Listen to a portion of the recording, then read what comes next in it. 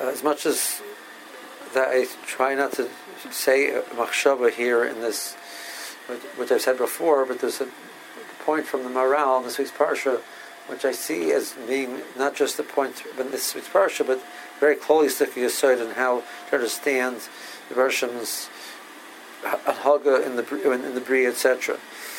The Maral says, Rashi mentions at the end of the parsha, famous Rashi.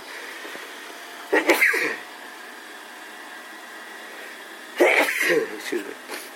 Famous Rashi that Yaakov Avinu, when Yosef comes to Yaakov, we find that Yosef is falling on the shoulder of Yaakov and crying on him. We don't find that Yaakov was reciprocating, and Rashi says because that Yaakov was reading Kriya Shema.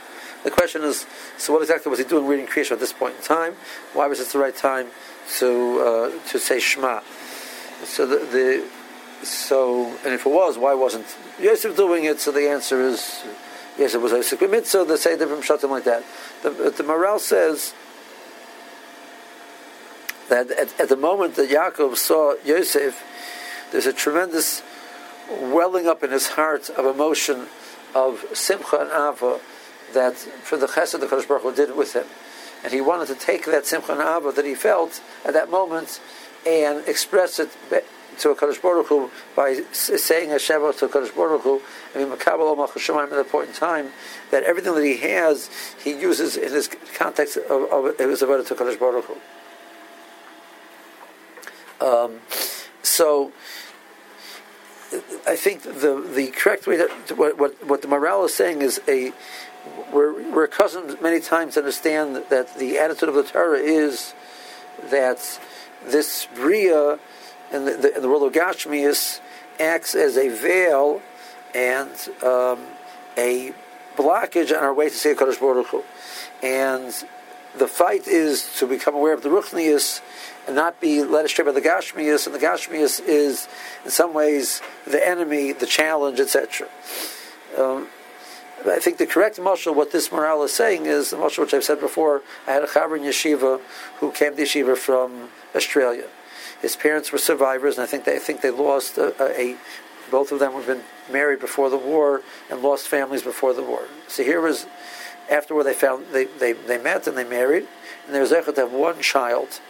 They ended up in Australia. So here you have a couple of people which are survivors, and the survivors' family was everything, because they had families which were wiped out, and they were the only people left over from those with themselves. And at that point, all they had was one child. It came time to send them to yeshiva. It must have been 14, 15. And they sent them away to America because they felt there was no yeshiva there in Australia, which they were happy with. So they sent them away to yeshiva. They were not a wealthy family, and they could not afford to bring him back and forth. So he stayed in America. He did not go home for Yom Tov. He was not home for 4 years. After 4 years, he went home. And you can imagine, here's this woman who hasn't seen her son for 4 years. And she makes the most delicious meal for him, and she makes all of his favorite foods and everything, and etc. And in those days, they didn't even talk on the phone too much because it was very expensive. Long distance was very expensive. He used to write letters. He spoke at home once in a while, but in general, they didn't even speak on the phone. So it's been 4 years. She puts down this meal, and they come and they hug and they kiss, and he sits down to this meal. So he could say, my main focus at this moment is my love to my mother, and this meal is disturbing me. But that's a mistake. Every single morsel of food which was put there was put, all of her motherly love was put into that morsel of food. And when he eats that morsel of food, he's supposed to taste that love of his mother. The Russian puts all these wonderful things in the Bria for us, and we don't. It doesn't have to be a stira, but Adarabah. We're supposed to taste the Russian's love and care for us and concern for us in every single thing that we have.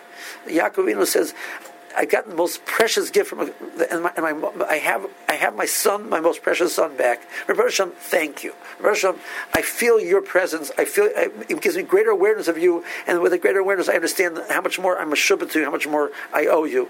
Have a good Shabbos.